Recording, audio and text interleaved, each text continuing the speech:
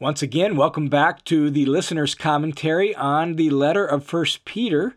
In this session, we're going to be looking at 1 Peter chapter 4, verses 7 through 11. But before we jump into that, just a reminder that the listener's commentary is a crowd-funded Bible teaching project made possible by the generosity of people just like you. And you can set up a monthly recurring donation in partnership with World Family Mission that will go directly to me and support this work. Or if you'd like, you could sign up for the Study Hub. And that's a great way not only to get premium content for yourself, but also to support this ministry as well. And so the links to all of that are down in the notes below. So if you're feeling like the Lord is leading you to support this ministry in some way, check out both the Study Hub or setting up a monthly donation through World Family Mission. All right, let's jump into 1 Peter chapter 4, verses 7 through 11. Now, the context of that is this. From 1 Peter 3:13 all the way up through 4:6, Peter has been addressing the subject of suffering for Christ. And he's going to pick up that same subject again in chapter 4, verse 12, and following immediately after the section we're looking at here. But in between, in 4, 7 through 11, the section we want to look at in this recording, Peter has just a short little paragraph with some general instructions for Christian living. One of the major themes of 1 Peter has been living in light of the coming outcome of all things. Like, we live with joy because of the living hope that we have. We're living in light of the salvation that's ready to be revealed at the last time. We live holy lives, Peter says, in view of the hope and the grace to be revealed to us when Jesus appears. We're mindful of the day of God's visitation. We know God is the one who's ready to judge the living and the dead. And that continues after this passage. Like Peter mentions just in the paragraphs that follow, in the few paragraphs at the end of the letter, the glory to come, the victor's crown of glory, how God called us into his eternal glory, that Peter is calling us to live a certain way in view of the coming outcome of all things that God has prepared for us. Well, here in chapter 4, verses 7 through 11, it begins with a mention of the end of all things, the outcome of all things. And the point is that Peter wants us to live a certain way now in view of the eternal future that is coming, even in the face of suffering. Live this way, Peter says, because you know the outcome of all things.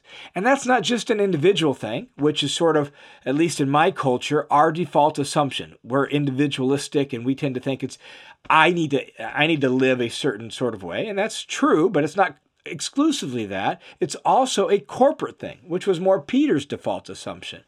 In view of the pressure and hostility from without, the groups of Christians together must stay closely connected to each other and to God in their life together. And so what Peter is going to say here in verses 7 through 11 is going to have to do with their relationships with each other as much as anything else. So Peter begins verse 7 by saying, the end of all things is near. The end is that outcome, the goal, the climax. The Greek word is telos. It's the culmination or outcome of all things. And he says that's near, or more literally, has come near. It's begun already, in a certain sense, with the coming of Jesus and the pouring out of the Spirit. So the beginning of the end is already here. That's why he can say it has come near. And so we're living in the final stage of God's purpose before the end of all things. And so the final day draws near. Every morning we wake up, we're a day closer to the end of all things. And we should take comfort in this, that God will soon bring all things to its intended resolution, intended goal. Then, in view of that, Peter gives a series of instructions or commands, exhortations for how we should live together as God's people in view of the fact that the end of all things is near. And the first thing he says is this: therefore, in view of the fact that the end of all things is near, be of sound judgment and sober spirit for the purpose of prayer. Sound judgment is this idea of being sober-minded or level-headed. And then sober is literally sober, but also came to just be alert, vigilant. And so together, these two words emphasize the importance of being level-headed, clear-headed, and vigilant. Now, in my culture, we might say, your head's in the game, right? You're focused, you're alert, you got your head screwed on straight, your eyes are sharp, right? Interestingly and importantly, we're supposed to be level-headed and clear-minded. Notice he says, unto prayer, or for the purpose of prayer. Literally, actually, for the prayers, meaning praying together as God's people, praying together on your own, that living in light of the end means keeping focused and clear-minded for the sake of praying regularly and often. And so we want to keep our head clear. We want to be alert and vigilant so that we can pray well. Next, he says in verse 8, above all, keep fervent in your love for one another, because love covers a multitude of sins. So also, in view of the outcome of all things, Christians need to be sure to love one another. Notice he says, above all, do this. That is of first importance, the highest priority. Love for our fellow Christians is the chief virtue. Consistently in Jesus' teaching and in the teaching of his apostles in the New Testament, love is the highest priority, the mark of disciples of Jesus. Peter's already called us to this in 1 Peter chapter 1, verse 22. There and here he says that this love must be fervent or earnest or constant. One commentator, I. Howard Marshall, frees this up as it should be at full stretch, like we're fully engaged and fully committed to loving one another, because here's the reason that Peter gives, because he says love covers a multitude of sins. This is a quote from Proverbs chapter 10, verse 12. And in the proverb, it seems like the idea of covering sins is the idea of not holding against people, but forgiving them and overlooking those sins and mistakes and faults. Not treating people as their sins might deserve, but being gracious and compassionate as the Lord has been to us. And this means that all the big and little things that Christians in our life do that irritate us or hurt us or wrong us, we treat them with genuine, fervent love instead of being standoffish or cold or distant or unkind or any such thing. That we're going to overlook and cover over whatever sins, multitudes of sins, might sometimes threaten to damage the relationships between God's people in Christ. Then, he says, after instructing us to keep our love fervent for one another, he says, be hospitable to one another without complaint. Hospitality was a deeply ingrained social value in the Mediterranean world of Peter's day. It's still pretty much that same way in the Middle East today. In fact, I have a friend who was born in Egypt, but moved to the U.S. when she was a very small girl, and she still deeply values hospitality. Somebody stops by her house, they're coming in. She's going to be offering food, right? Like it's just natural and normal within kind of the culture of her family that she grew up with, who were deeply embedded in that Mediterranean, Middle Eastern sort of value of hospitality. And so what Peter is saying here is that we are to welcome each other and to do so without complaint. We welcome each other just as the Lord Jesus himself welcomed us. And hospitality was then in Peter's day, and it's still the same today. It's a very concrete sort of thing. You open up your home, you have people over, you share your food, you give them your time. That's what hospitality means. A New Testament scholar, Kenneth Birding, who actually lived as a missionary in the Middle East for a time, says that many Middle Eastern Christians today, as well as those from Peter's day, would see how many unhospitable people claim to be Christians in our generation, and they would probably ask, Birding says, are you even Christians? The idea that a Christian would never open his home, never share her food, never bring people into the warmth and grace of an in-Christ home would be unthinkable to a first century Christian. That's the way Birding puts it. there's something for us to listen to here. Like, be hospitable. Open up your home and your life to people, and do so without complaint. Do so gladly. The word complaint means murmuring and grumbling. Like when you murmur, oh, I just can't believe these people just always stopping by. Oh, I can't believe I got to help these people out. Like murmuring and complaining and grumbling. That's the idea of the word.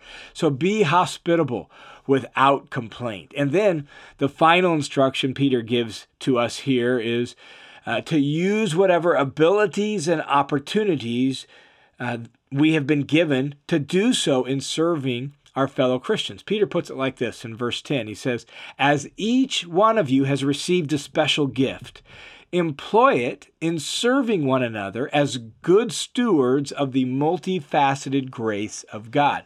So Peter calls us to be good stewards, that is, good managers, to take responsibility for what has been entrusted to us and to use it the way God would call us to. And so he says, be good stewards of the grace of God. Oftentimes, a steward in the ancient world was one who managed the estate on behalf of the owner. In other words, it refers to a high responsibility of making sure things are done the way the owner or the master intends. So if the owner or master has entrusted you, in Peter's case here in verse 10, with what this translation says is a special gift, or literally a charisma, like it's from the word grace, like a grace gift. If you've been gifted with something by the grace of God, then use it, employ it for serving one another. That's how the master wants the responsibility that he has entrusted to you to be used. To use it not for your own gain or your own self, but we would use it in a spirit of humility, since it's a gift of grace, to serve other people. Let's think for just a moment about this idea of a special gift. Sometimes we call these in our day and age spiritual gifts. Like Paul, Peter here says that whatever we think of by that, this is some sort of ability or opportunity that is intended to be used under God for the sake of God's people, for the sake of the church. Well, one question then is, well, when would such a gift be received? Some scholars say, clearly upon conversion, like when you became a Christian, God gives you some sort of spiritual gift. Some say, no, it's really native abilities now set apart and consecrated, dedicated to the Lord, for the Lord's purposes. And I'll be honest, I don't have a great answer to that. Is it conversion? Is it native abilities now dedicated to the Lord? Not sure. Maybe both. I don't really know. Here's what I'm pretty convinced of from reading all the text in the New Testament on spiritual gifts, or what Peter calls just a charisma here, a special gift. I don't think having an answer to when it was given is really that important. The key thing that's emphasized here and in Paul's teachings on the subject, the key thing is using whatever skills and opportunities the Lord has given you or given me according to God's values and God's goals and God's purposes. And that's the thing that Peter focuses on here is if you have some sort of ability, some sort of gift, whenever it was received and however it was given, that doesn't really matter. And the New Testament authors don't really emphasize that. What they do emphasize is use it for God's purposes. Use it for His sake.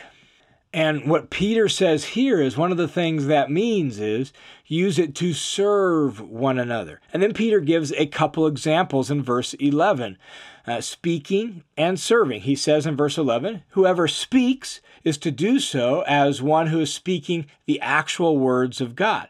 Whoever serves is to do so as one who is serving by the strength which God supplies. In other words, you're to utilize these gifts and these abilities under God, on God's behalf, as God's servant, as God's steward, using it for God, according to His strength, using it as if you're saying God's actual words. You're supposed to take it with that sort of seriousness because this is something God has entrusted to you for His purposes and for His honor. And then he says, here's the goal of all of that, so that in all things God may be glorified through Jesus Christ, to whom belongs the glory and the dominion forever and ever. Amen. Notice that God is the one who gets the glory. So there's two dimensions of using the abilities and opportunities we've been given. We use them for the sake of others, and we use them under God so that God gets the glory. It's never about ourselves. It's never about what we get out of it. It's about serving others on behalf of God. So to just wrap up this short section, in between two sections, specifically talking about the possibility of suffering for following Jesus, Peter pauses and basically says, in the midst of that, you, new family of God in Jesus, you need to live together this way. You need to live together hospitably. You need to live together with fervent love. You need to keep your head clear so that together and individually you can pray on behalf of God. You need to use your abilities and opportunities to serve one another for God's glory. And so oftentimes when there's pressure from the outside, it's really easy to start picking at each other on the inside. And Peter wants to make sure that doesn't happen. And so he immediately here in this context calls them and calls us to pay attention to our life together in the family of God. There's a way we should live together in view of the coming outcome of all things. And that's what Peter has called us to here in 1 Peter chapter 4, verses 7 through 11.